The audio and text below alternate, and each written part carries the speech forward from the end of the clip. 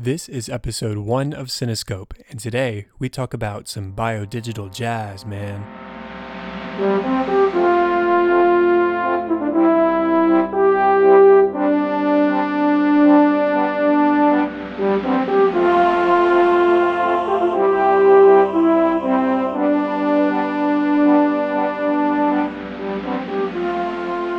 Welcome to Cinescope, where our goal is not to criticize or to assign ratings, but rather to celebrate the movies we love, exploring story, characters, music, and relevance to the world around us.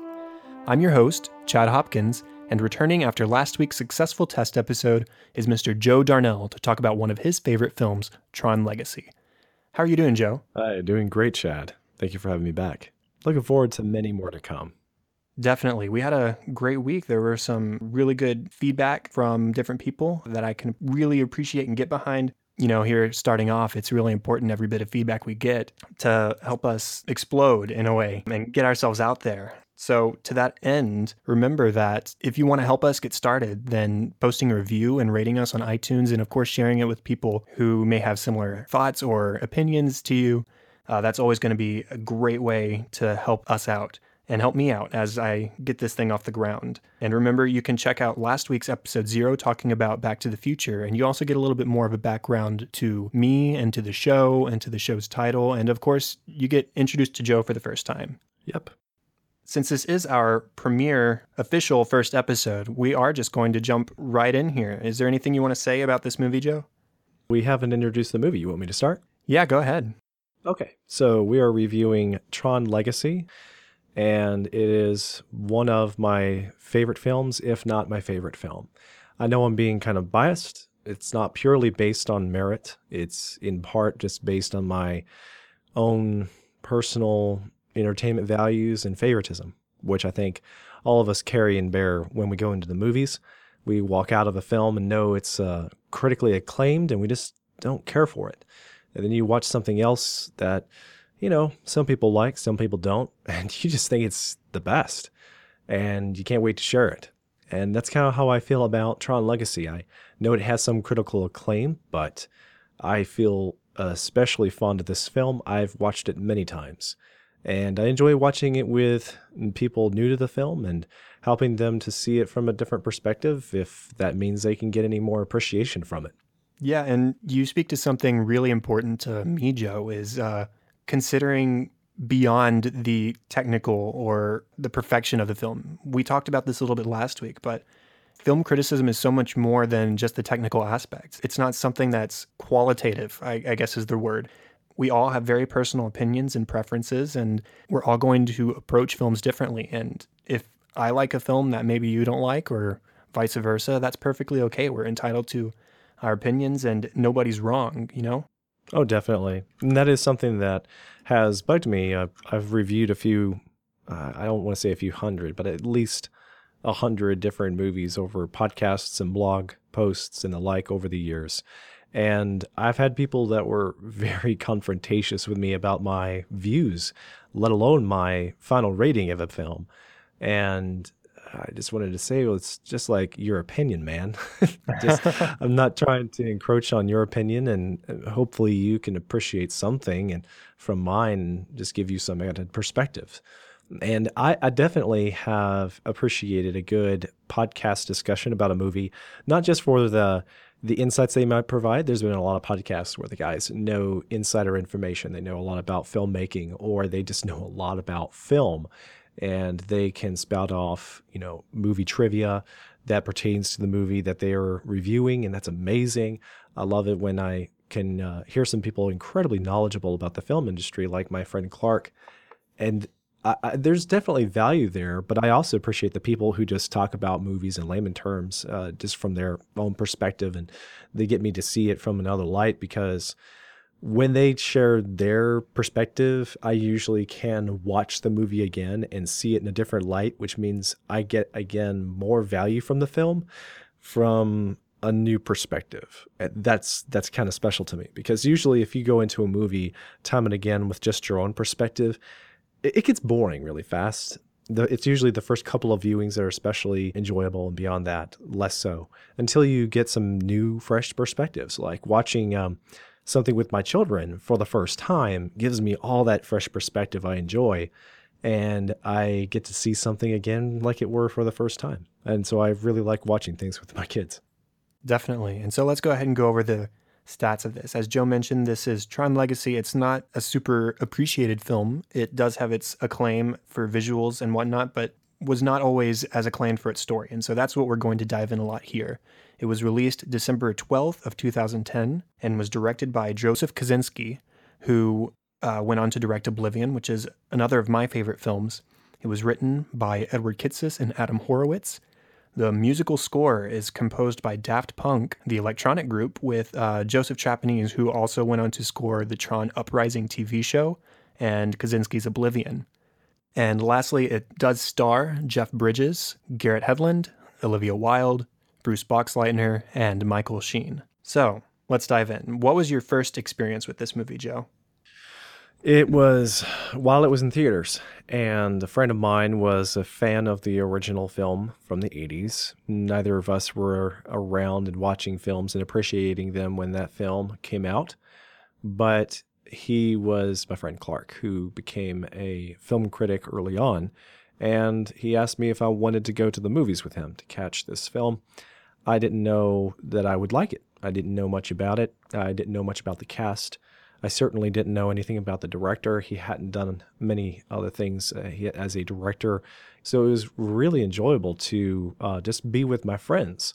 So our wives joined us. We went to the IMAX theater, and I haven't been to the IMAX maybe twice since, just because this was actually a turning point, this movie, because this was a time that it was in 3D.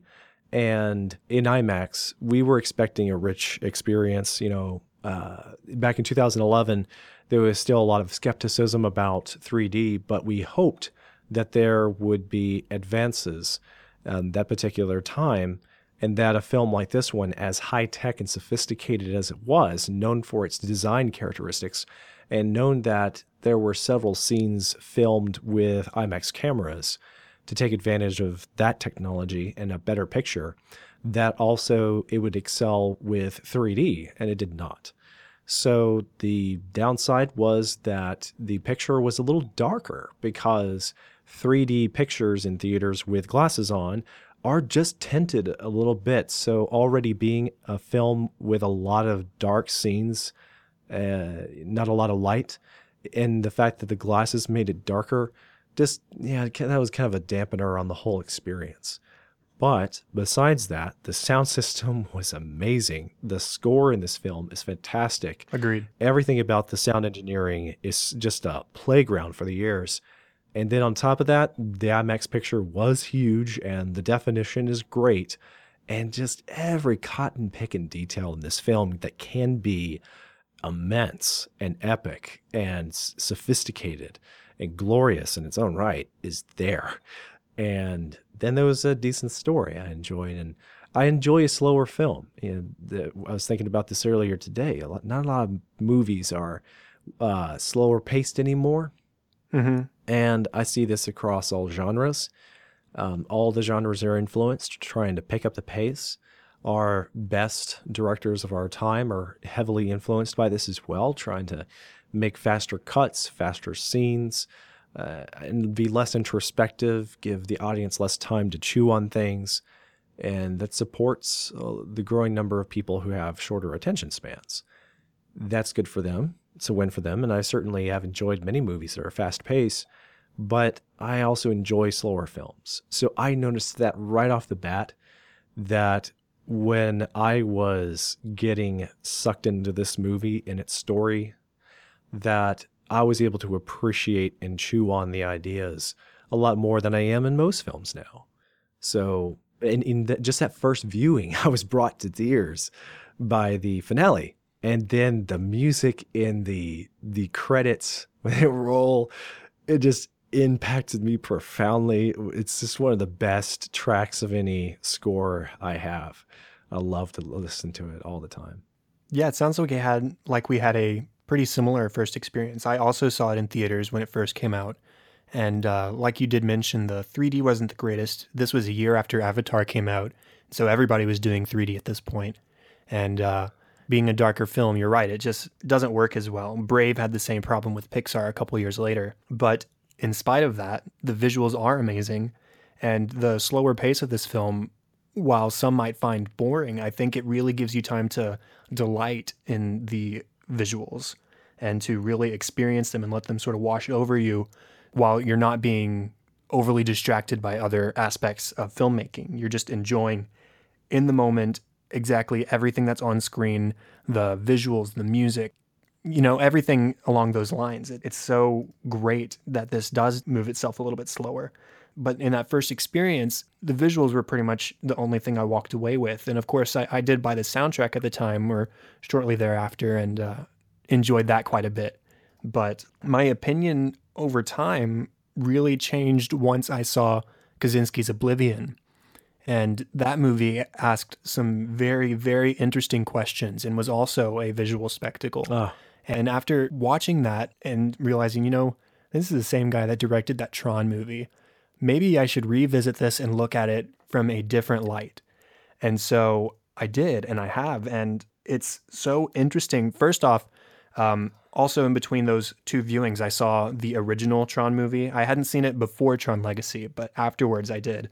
And while the original is unique in its own ways and was technologically advanced for its time, for a kid born 10 years after it was made and not enjoying movies until 10 to 15 years after that, it wasn't something that really fit my appetite. But after watching the original Tron, you get to enjoy a lot of throwbacks to the original. In this movie, you get to see just subtle things. There's a track on this soundtrack called End of Line, yes. which is something that the main villain says at the end of his statements in the first movie. And the recognizers are just an updated version of the recognizers that we see in the original movie, which are the big archways that Sam is greeted with when he first arrives on the grid. And those are just a couple of examples, but there are so many small little references back to the original film that you can appreciate. But beyond that, on a more deep level regarding story and characters, there is substance here. You just have to look for it a little bit harder than in some films, but that's only because the visuals and the music are so overwhelming, and that's not exactly a bad thing. It reminds me of many older films in that way, epics that were stealing the show because of their advanced film techniques. Think about films like the epics like Ben-Hur and Maybe the Ten the Commandments. Ten Commandments, thank you. Though they have a lot of over-the-top acting in those days, where characters were very expressive and they were heavier films in dialogue, they even then the pomp and circumstance of the show, the presentation could diminish the value of the plot and character developments and the arc. And when we watch those things now in an older film, we're not dazzled by the brilliance of the film production. It may seem even ordinary or, sort of artificial by today's film standards. And what sticks out to us more so is how the actors behaved then, how they characterized roles. And so that stands out more and we notice more of the story and its pace. I feel because my parents raised me on old and new movies, old and new television shows, I had a wider range of appreciation for the various dynamics. I'm not saying I have exhausted all film knowledge or anything like that, but that I have familiarity with many black and white films. I have familiarity with action films, with musicals, with silent pictures, and independent films, international films. And because of that kind of diversity, when seeing a film like Tron Legacy, I as a designer also know the tricks they were employing to make a beautiful film. And right off the bat, I got absorbed by the plot and the character development. And apparently this is just not an experience most people have. Though I thought that the film was rich visually, I really cared about the characters pretty quick. And but your experience sounds a lot more like most people's that I have talked to. Yes, although I do think I have a lot more of a positive outlook on this film than most other people do, especially when you look at the aggregators like Rotten Tomatoes and stuff like that, where I don't know the percentage off the top of my head. I want to say it's in the 50s, but it's not incredibly well received in that regard. But, I love it. There's a lot to love about this film. So, to really dive in, let's get started with the story. What parts of the story do you like most? Well, there's obviously a sense of style that I enjoy, the nostalgia of the 80s, the way that they are characterizing Sam's boyhood in the beginning of the film. Uh huh. I appreciate when they come to the present and then he visits his dad's arcade. I enjoy those moments where they go to the arcade. It reminds me of my childhood and going to arcades. And that's an experience I know most people are never going to have. And I can at least point to this and say, this, kids, is how we played video games. And it was awesome.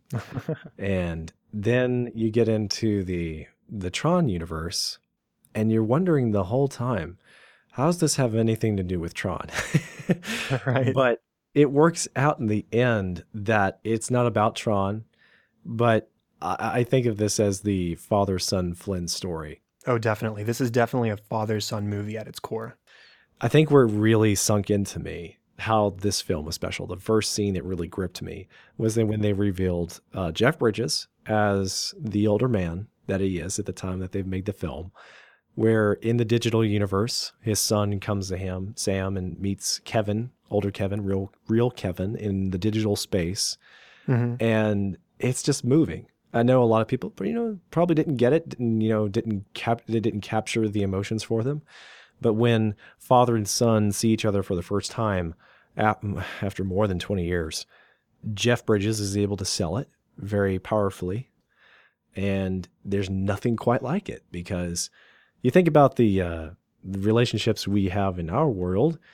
Yeah, you might get estranged with family.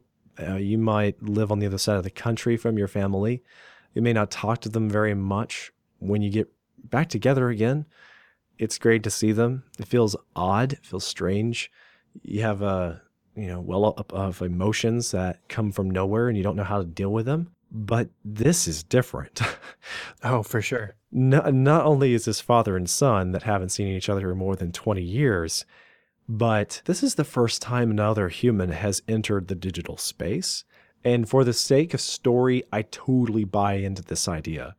I enjoy and relish the idea of living in VR. and the idea that this man has aged in there against his will. And he's been trying to save the world by being a shield between the world and his own creation, out to get them all. And if that means he has to sacrifice his entire life to keep the programs trapped that turn out to be the enemies, then he will do that. And then in walks his son. And that changes everything because he knows his son is flesh and blood. He knows what a big deal it is that this other human being is in his digital landscape. And he's the only other human being that has ever been in this space. Just him, just father and son. I mean, there's so many ways in which that is just epic. It's basically like knowing you traveled into another dimension. It doesn't matter what dimension. It's epic just to think that you went into another dimension. And then 25 years later, unbeknownst to you, your son comes to the same dimension somehow. And no one else has ever done that. Y'all are the only pioneers in all of time. Right. I mean, that's really cool. It is really cool. And overwhelms me. And it provides one of the most powerful emotional moments of the movie is that reuniting in his little hideaway base. Sam doesn't know what he's walking into. Cora doesn't really know what she's doing by reuniting these people. And when Jeff turns around, oh, we never have visitors. We never have visitors. He turns around and he sees his son. And the first thing he says is, Sam. After all this time, after all he's been through, after all he's experienced and had to suffer through, the very first thing that comes out of his mouth is Sam, his son's name. And it's been 20 years and he hasn't missed a beat. And as the following scene goes by, he remembers little details. He knows exactly how old his son is. He knows how long he's been gone. He knows how long they've been separated. That's powerful. That's something that I don't think a lot of people give this movie credit for is that, wow, this is a heavy emotional weight right here. And from there, it has a lot to do with the effects, the action, the visual trappings. But then I don't think that the director or the script ever lost sight of the heart and soul of the story. And you can see that coming through unexpectedly, I think, for an audience that is not counting on it, not aware of it.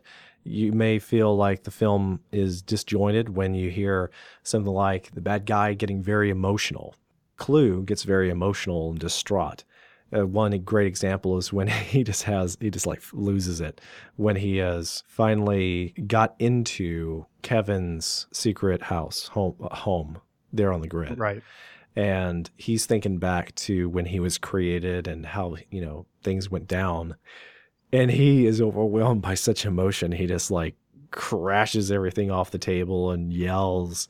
And all of his cohorts look at him like, what the heck is going on? Why is the boss flipping out? And he just laughs at the end of his little explosion because like he doesn't even know how to handle these feelings. But that's always there. That's always undergirding the film. And it's pretty cool. It's not as sophisticated in humor and expression as a Marvel action film, but it's still expressive in an introverted sort of way. Now, for me, the main story aspects, I have two written down. The main story aspects that stick out to me are first, just the concept of it all. The idea of a world that's full of nothing but creation and possibility. And that just blows my mind. I mean, basically, the concept of the grid is concept, you know? Yeah. It's this idea that everything and anything is possible. And even from there, it's not entirely what you create, it's what results from your creation. The ISOs are the example of that, where they're just a sort of happy accident on the side after what you planned produced something else. Yes. Yeah. And so I think that's fascinating is just the concept of concept. Like, wow, that's on another level. It is. It is very interesting. And it can get lost in the weeds of the film. Yes. The film itself, it feels very conceptual, like you said. And sometimes things are not really fulfilled. But in and of itself, it reminds me of real life. If these kinds of scenarios played out in the real world, as fantastic as they are, which is just not realistic, but if they could, there would be a lot of incomplete parts, a lot of things that don't add up.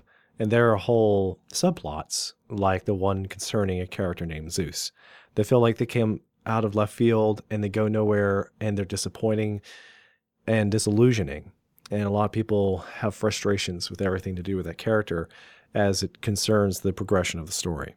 But it also feels a little bit more true to life to me. It shakes things up. It is like the equivalent of having a bad day and feeling like it just came out of left field. That's what it was like for these characters. Shakes things up, but to no end. And I don't know, maybe I'm reading into things. Yeah, but I think we all read into things into our favorite films, and I certainly won't stop because you tell me I'm reading into things. Right. Well, I mean, to that point, we all have our own individual stories, and we have a point A and we have an eventual point B, and whatever happens in between doesn't necessarily count as a means to an end. It's just sometimes this happens, sometimes this happens. Now, this particular event will lead towards our point B, but this particular event may not. And you're right, that's true to life. And that's not always what you want in a film, but I think it's done well here because Zeus is an enjoyable character. Now, my other story point that I wanted to mention is the sort of touches of Frankenstein, your creation turning against you, but the idea of not being afraid of your creation or not being afraid of the possibilities of creation. Because, as I mentioned a minute ago, so much good can come from creation, so much good can come from you building onto your ideas and putting that out into the world. And it's largely behind intent, where Flynn's character is built on creation for the sake of the betterment of humankind, whereas Clue's sense of creation is creating perfection, which is, as we find out in this film, unattainable as far as our creation goes.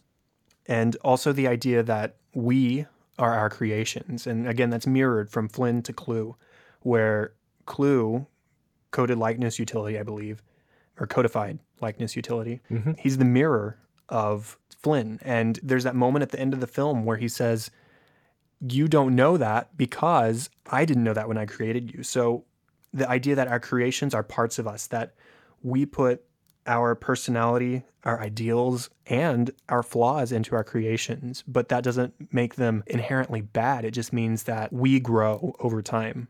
And so as we continue to create, so do our creations. I was going to ask you, what did you think of the characters? Which one stood out to you? I know this is something you're planning to get to, but I'm ready to go there. Okay, me too. Let's do it. I have our four main characters written down just because I think there's something to be said about all of them. So the first one I have is Sam. He's hopeful, he's confident and dedicated to his father's ideals, even though he hasn't seen him in 20 years. I mean, he makes his yearly visit to his father's company that he's largely been shut out of or doesn't want to be a part of, but he still sticks to his dad's idea.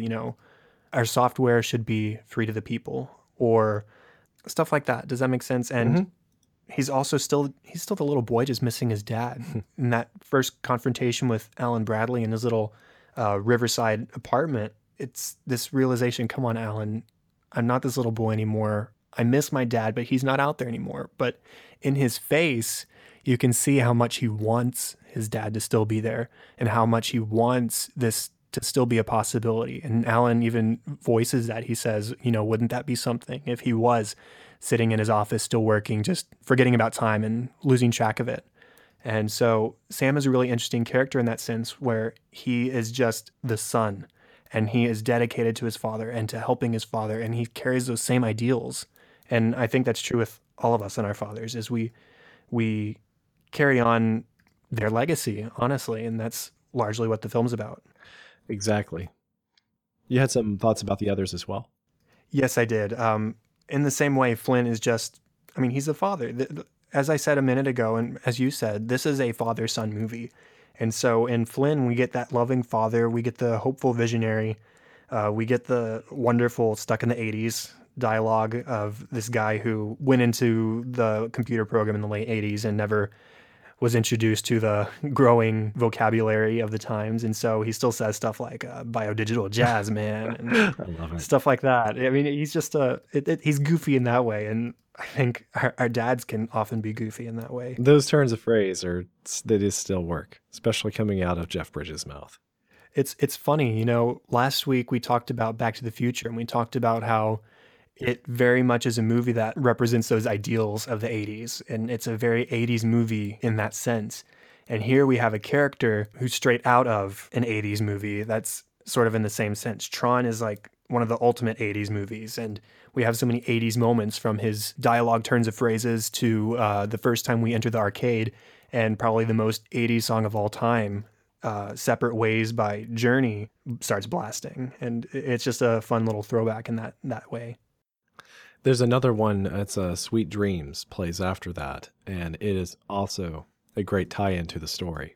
Both of them I have added to a playlist where they belong inside of the soundtrack, so I can just hear it all with those two pieces.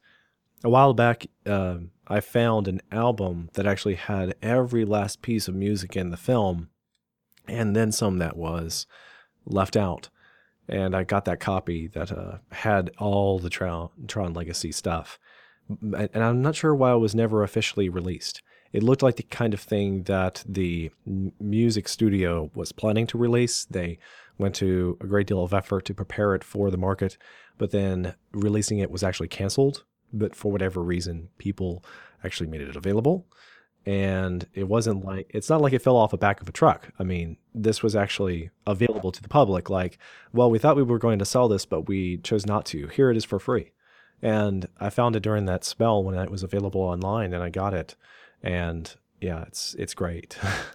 But either way, if you get any copy of the Tron Legacy soundtrack, I have strong feelings about the soundtrack, and it's always great to hear the Journey piece added to it. It's in so many epic ways, it really connects with the story. So, what characters stick out to you? I have a couple more that I could talk about, but I'd like to hear your thoughts. I agree with you about Sam, and he is sort of like the everyman in that he doesn't have very distinct features, but he has a great deal of emotion that we can relate to as audience members. So we can definitely relate to him throughout the film, but he's not got so much personality that we feel different from him. And then it's still nice to see his own progression, how he eventually works things out with his dad in his own unique way. They make compromises and appreciate their different approaches. Of course, I couldn't say enough about Jeff Bridges' performance as Kevin Flynn. Unique that the man got to play the character such a long time ago and with different direction. And it was a different time, the way that computers were thought of at that time. So different. Jeff was in a different place in his career, and the kind of performances, the opportunities he had were different than they are now. And what we have is a well-seasoned Jeff now, but he knows the value of the original film for special effects and for storytelling. It had some good plot points Hmm. that were very novel for the time and somewhat sophisticated and unexpected for that sci-fi. I guess you could call it a sci-fi. Even if you have your issues with the quality of the film and how it's aged, you can still appreciate its good side and what made it special. Oh, definitely. And don't get me wrong, I really enjoy the original Tron movie. I watched it earlier today. I can't say that I really enjoy it, but I do appreciate it. Well, in the same sense. I mean, it's not Yeah. one of my favorite movies of all time, but it's something that I could pop in every once in a while and enjoy watching Jeff Bridges run around in this skin tight light up suit. And it's just a fun movie, and how it is so representative of the time and the technological achievements that it represented at the time. And what's cool about the original Tron, it was actually a large inspiration for John Lasseter in creating Pixar. Those animated sequences are largely, they showed Lasseter what you could do with animation, and it really paved the way for what would eventually become one of the most successful movie studios of all time. Yeah, it's funny that Tron Legacy has that relationship to Pixar, certainly. And that's the thing is like some of the best films that have the most influence on film are don't get the credit. And this is one of those that really deserves a lot more credit than it gets. So returning to the idea of Jeff Bridges, I really thoroughly enjoy him. That being said, I have a hard time saying that I watch this film for a particular character. I feel like I appreciate the value of how well they mesh together. That Kevin Flynn would not have been as interesting without his enemy, Clue. Yes. And Clue wouldn't have been as interesting without Kevin. And even Cora adds a lot to Kevin, and Kevin adds a lot to Cora. In and of themselves, you couldn't make a film that focuses too much on any one of these characters. Hmm. The way that the film works as well as it does is when the characters get to play off of each other and have a lot more depth because of their relationships with each other. So you see how something not many people are probably thinking about is that Kevin met Cora when he was in his early 30s. And she was a new living, full grown woman. For whatever reason, he watched after her, but he never created like an intimate relationship with her. He looked at her more as like his apprentice and someone he had to take care of Right. and he had to nurture. And so he gave her an education. He introduced her to culture. He guarded her. And he grew old. And Cora didn't. And they've been together for all this time in secret. And he's just been an admirable man. And she has been his loyal friend. Though there's not much that they could do about that. They couldn't acquire new freedom. They couldn't help each other out of the problem they were in. So when Sam enters the scene, Cora does things to help Sam to change the scenario. Going with her gut, it is in all of their best interest. And Kevin wrestles with that. Like he's dealing with a daughter who just doesn't know what she's doing, and that he does, it's not like he has an opportunity to lecture her or anything. Not that he should. You could debate the merit of his own decision to like not do anything because this is dangerous, and Clue will get the upper hand. You can see there's a lot of conflict there. And Kevin makes the point later in the film that perfection is unknowable, So like the perfect plan is unknowable. And he feels very adamant that he has the right plan. His son feels adamant that he has the right plan. Cora is somewhere between the two extremes. There's just so many interesting dynamics there. So for me, I appreciate the quality of the relationships that the characters are built on. Right. And you made the point, these aren't like the deepest characters themselves. The depth that comes from these characters is how they Deep interact with each other. scenarios, not in and of themselves deep characters, deep, but they're the situations that they're put in make force them into very interesting deep choices. Exactly. And what I love about Cora is her sort of naivety and innocence and how wondrous she finds everything. My favorite moment with her is, well, there are two. The first is when Sam is having to describe sunlight to her, and you see this sort of twinkle in her eye as she's trying to imagine something that's unimaginable unless you've experienced it. And then at the end of the film, we get to see her experiencing it, and the way she appreciates that differently than somebody like you or me would, because she's coming from a different place than you and I would. So I think that's really fascinating about her character. And as you mentioned with Clue, he is the embodiment of our creations. They do what we tell them to, and he's a very good example of a villain who's doing the wrong things for the right reasons. It's something he believes in. He thinks he's doing right. He was told to create the perfect system. And so everything he does is fulfilling his purpose, his vision of the purpose. And that's something that a lot of movies do, but don't always do as well. And I think what makes it work so well here is that he is literally the mirror image of Flynn. He's the opposite of our hero. And I think that that really makes that character sort of pop and makes him more understandable as far as his intention goes. And at the same time, there's so much complexity there because it's also Kevin betraying himself. Right. And that is what's wild about it, is that Clue is just his younger self, slightly younger self, betraying his present self. And that is so unique. And again, it's not like the film does something really jazzy in a very sensational sort of way to give it added depth, like say Christopher Nolan's Prestige, where you get with these characters portrayed by Hugh Jackman and Christian Bale in such a profound way. Like, oh, these magicians, they're just competing with each other, but they're ready to kill each other. And look at the lengths that they'll go to. You don't get that kind of appreciation from these characters in this film, but if you actually stop to think about what they're going through, if you stop and think about what they are doing and how epic it actually is, it is pretty epic. And so the film does not diminish my appreciation for that observation, that how you ever, stop to think about, like, how would you deal with your younger self? How would you deal with your older self? You imagine like having a conversation with your 12-year-old self. What would you tell him? And what would you like him to tell you? It's interesting. The fact that you have changed. A lot of people say people never change.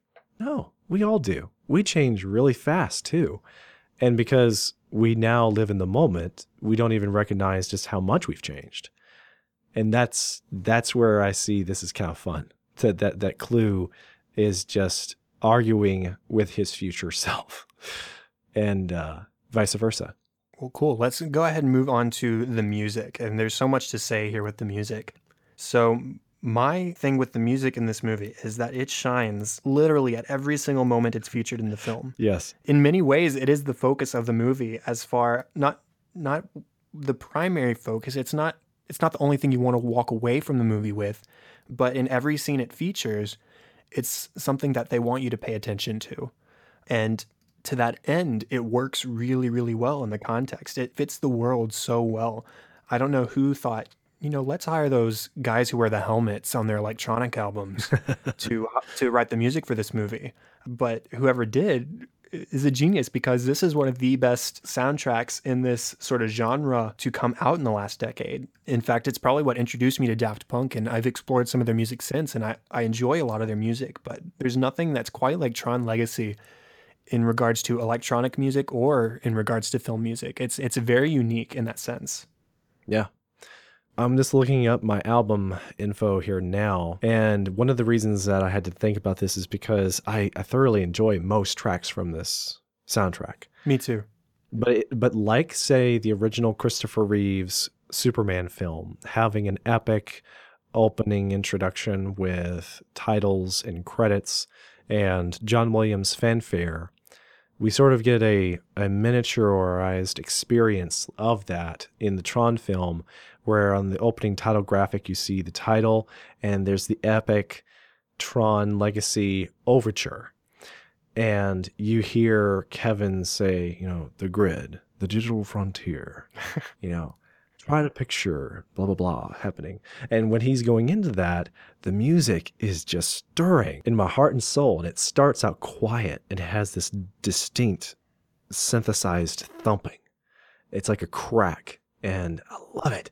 And then it builds to this crescendo, and all of a sudden it's all this synthesized stuff and orchestra together, and you're sweeping through these 5-story tall letters that say Tron in neon lights through the city of San Francisco streets. And then you're sweeping over a body of water to Flynn's house, or at least Sam's grandparents' house on the other side of the lake, or the other side of the body of water, not lake. But yeah, I know what San Francisco looks like. But yeah, at that moment, that is breathtaking.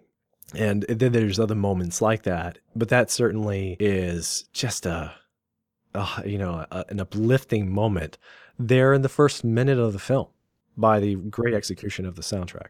I think the opening titles for this movie are perfect. Like, literally, they set up the movie so well.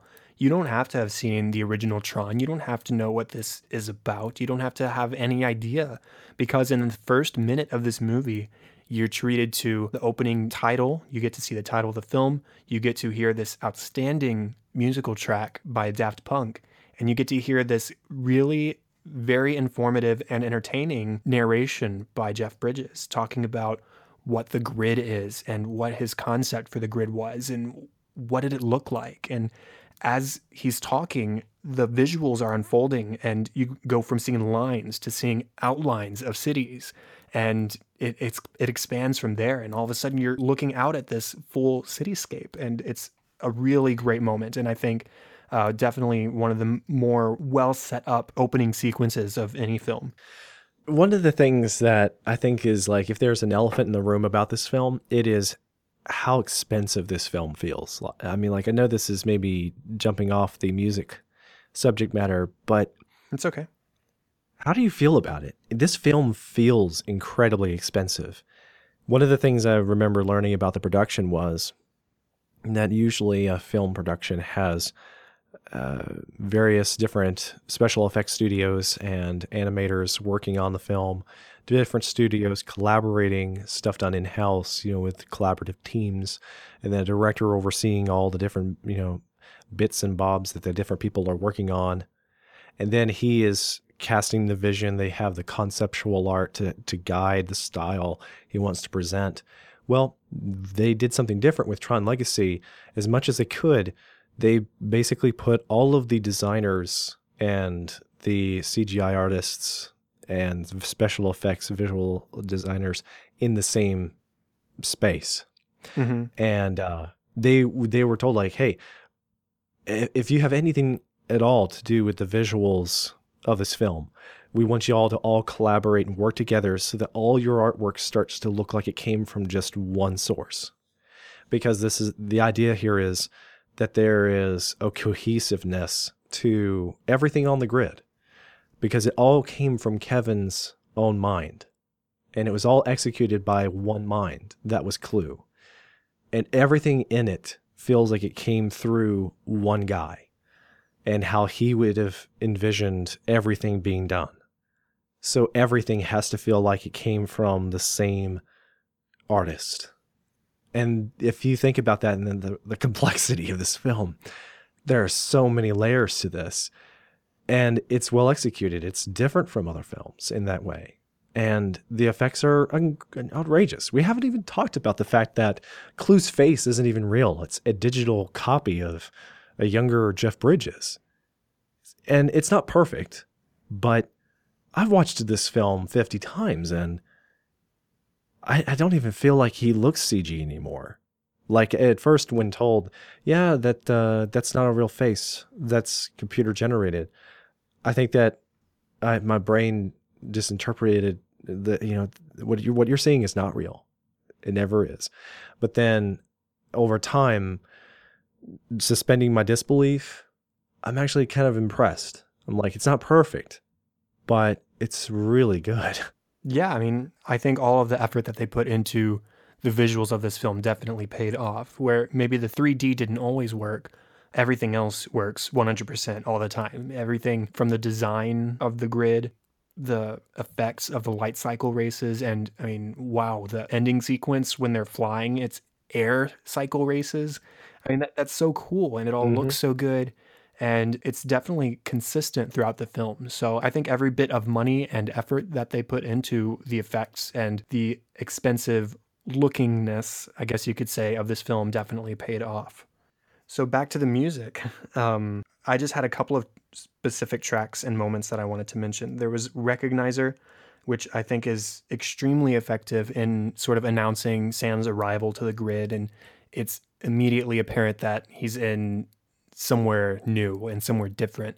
And it's not just because of the visuals, because technically at that moment, it looks like he just stepped out of the arcade. It's the same building design, but the music and then all of a sudden the recognizer itself descending upon him really sets up that you are in a different world. And for the rest of this movie, you're going to be in this visual landscape that's so well done. The only other one that I wanted to mention as far as its use in a scene is Flynn Lives, which is the ending finale track at the bridge right before Sam and Cora go back to the real world. And that's when Flynn reabsorbs Clue back into himself. And it's just this really powerful moment because you get the communication across the bridge between Flynn and his son, and you get the emotional stuff from Clue as well, who is just trying to fulfill his purpose. He's still continuing to try to fulfill his purpose as he's trying to cross the bridge and enter the gateway with Sam and Cora. And seeing all of the emotion that's happening in that scene, and watching how Sam stares back at his father and Flynn stares back at Sam, and how Clue is just trying to do what he was made to do and is unable to do that. It plus with the music building behind them, it's a very well done track and scene that work together. And then I just have a couple of sort of honorable mentions. End of Line and Derezzed are probably the two tracks on this album that are most like Daft Punk's traditional stuff because they Yeah. are played in a club and they are that kind of music and they're Yeah. very well done. I think both of those actually have music videos and they're just fun club songs. And at that point in the movie, you actually get to see Daft Punk in the window acting as DJs. So that's a fun little tidbit while watching. They were responsible for their own costumes. If the story is true, they arrived on the set with their own costumes Oh, that's great. and they were used in the film.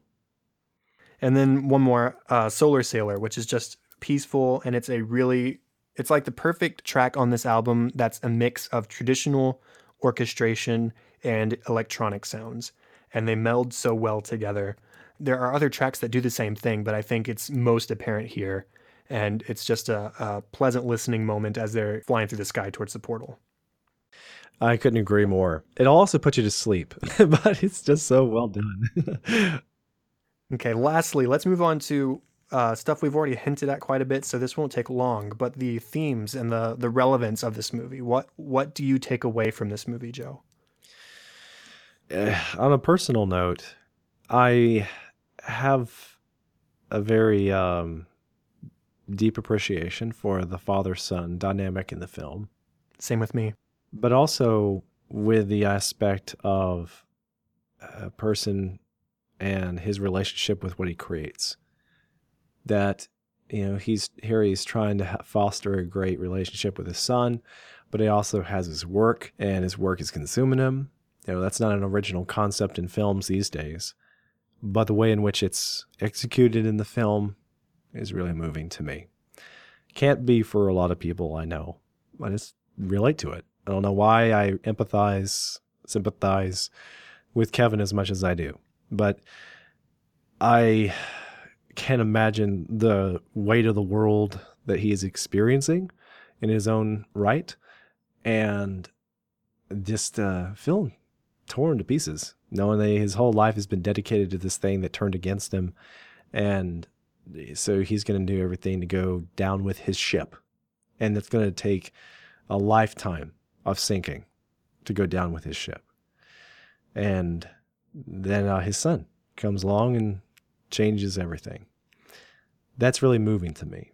The level of maturity the character faces off at the end, the way in which he bravely faces his own sacrifice, which I wasn't exactly expecting because of the first film. And I appreciate sort of the echoes of Christian analogy, whatever you want to call it, where there's this sacrifice made for those you love. And in the biblical sense, it happens where the son dies because it's what the father wills for the whole scenario to take place. And here we have the reversal, that the father wants to die so that the son is saved. It's just unique.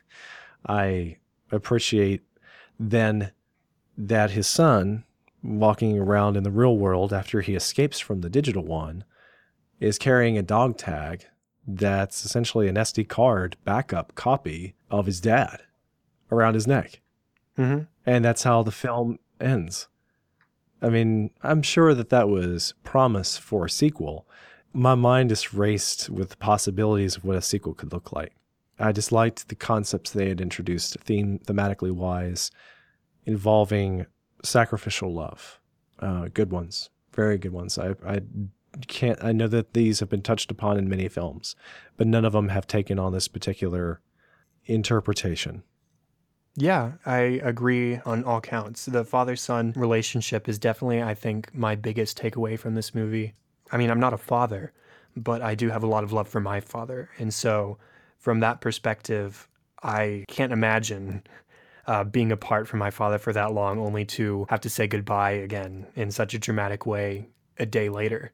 And also, beyond the father-son relationship, I also walk away with the idea that perfection is unattainable in the things we create, but it can be found in the people we love. And for the people we love, sometimes we need to make sacrifices. And those concepts together, wrapped in one, father, son, people we love being perfect for us, and then making sacrifices for those people we love. I think those are the biggest takeaways as far as story and theme go for this movie. It also comes through with Korra, with the particular understanding that it's taking oneself out of the equation. Right. And I thought that was well done as well. I really liked how they demonstrated that with her character in her own naive sort of way, but still very useful as a device when it came along. Then Tron ends up doing sort of the same thing himself, not as poetically and not as thought through, because he has to move quickly. But when he does make the switch late in the film, his sacrifice is felt. You don't have to see the original movie to understand his sacrifice, but having seen the original movie, Tron plays a much more prominent role. He is the protector of the grid. That's why he was created. He was created by Alan Bradley to protect the grid. And to see him finally die, essentially fulfilling that purpose, is a great moment towards the end of the film. And I had his last line actually engraved on my second gen iPad. I fight for the users. That's excellent. So do you have any brief final thoughts, Joe? If you've already seen this film and you fell asleep during the film and this podcast, I won't hold it against you. But I still think it's an excellent film. And those that can appreciate it along with me, all the more power to you. I'm very happy for you. If you watch it just because Jeff Bridges is in it, that's not a bad reason either. Or if you just watch it to enjoy the concert that is the music, or just get the soundtrack. Maybe you don't have the movie, but you can still listen to the soundtrack while you work at your desk.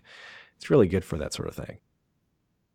Yeah, I'm going to echo basically all of that in my final thoughts. And basically, bottom line for me is it's an underrated film that has substance beneath the spectacle if you look for it. But the spectacle is also really, really good. You don't want to sacrifice one thing for another while you watch. You need to really experience all of it. Look for the substance, but enjoy the spectacle. Enjoy the concept, the execution, the music, and then all the little character moments that all really work together to create a film that wasn't as well appreciated and as well acclaimed as it should have been when it was first released. I'm curious to see if Joseph Kosinski has any more surprises for us in the future. I was looking him up earlier today, and he does have a film scheduled for release next year called Granite Mountain. And I don't really know a whole lot about that, but it does star a couple of recognizable names, such as Taylor Kitsch and Miles Teller and Josh Brolin and Jeff Bridges returning. And like I said, there's not a whole lot of story details, but that's just something to look forward to after two great cinematic efforts from him so far. I'm disappointed that they're not going to make a Tron Legacy sequel, but given how the money matters work, I understand why they didn't come through on that sequel. They got their schedule full with all the other Marvel Universe films at Disney. They just didn't have any time or budget to make this one too on top of everything else. Yeah, that's one of the news items from the past year that disappointed me most, was that the planned sequel for this movie was canceled, and it's a shame. I hope something happens somewhere down the line. I think Garrett Hedlund joked that maybe it'll get made in 30 years, of course referencing the fact that it was nearly 30 years between the first two films anyways, but hopefully eventually at some point, hopefully not 30 years from now, we will get another Tron movie, because both have their own merits and are definitely enjoyable movies. And with that, we wrap up our discussion on Tron Legacy and our first official episode of Cinescope. Episode 0 was sort of a test to gauge reception and to garner feedback. And since all of that was pretty positive on the whole, and we got some good words from people, this is definitely something that's going to be continuing. And you can look forward to episode 2 next week, when TJ from last week will actually be coming back to talk about his favorite movie. Just a couple of reminders. Contact for the Cinescope podcast at facebook.com/Cinescope podcast or at Cinescope pod on Twitter. Remember how important it is to rate and review on iTunes. That is such a big help here in our starting episodes to get us discovered by other people. So rate, review, and if you enjoy it, also share. Remember to email feedback and ideas to the Cinescope podcast at gmail.com.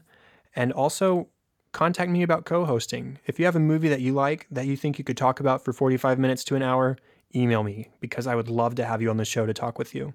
Joe, do you have any plugs or anything you'd like to say to the people out there who'd like to find you? Sure. If you want to talk to me about movies or anything else, find me on Twitter. I am JCS Darnell on Twitter, Joe Darnell. And I think that'll do it. If you want to check out my other podcast, it's called Top Brew, and it's about coffee. And yes, I have talked about coffee 69 times for that podcast. Each episode a little bit over half an hour. Your sweet coffee podcast every week. And as I mentioned last week, I've listened to all the episodes of that podcast. It's great if you're interested in coffee in any respect. Definitely give that a listen. To find me personally, you can find me on Twitter at Chadadada, CHADADADA. And you can also find me on Facebook at facebook.com/chad.hopkins. Now, all of these show notes and contact information can be found on our website at thecinescopepodcast.com. Thank you all for listening. Thank you, Joe, for joining me again. My pleasure, sir. And we will be back next week with TJ for episode 2. Thank you.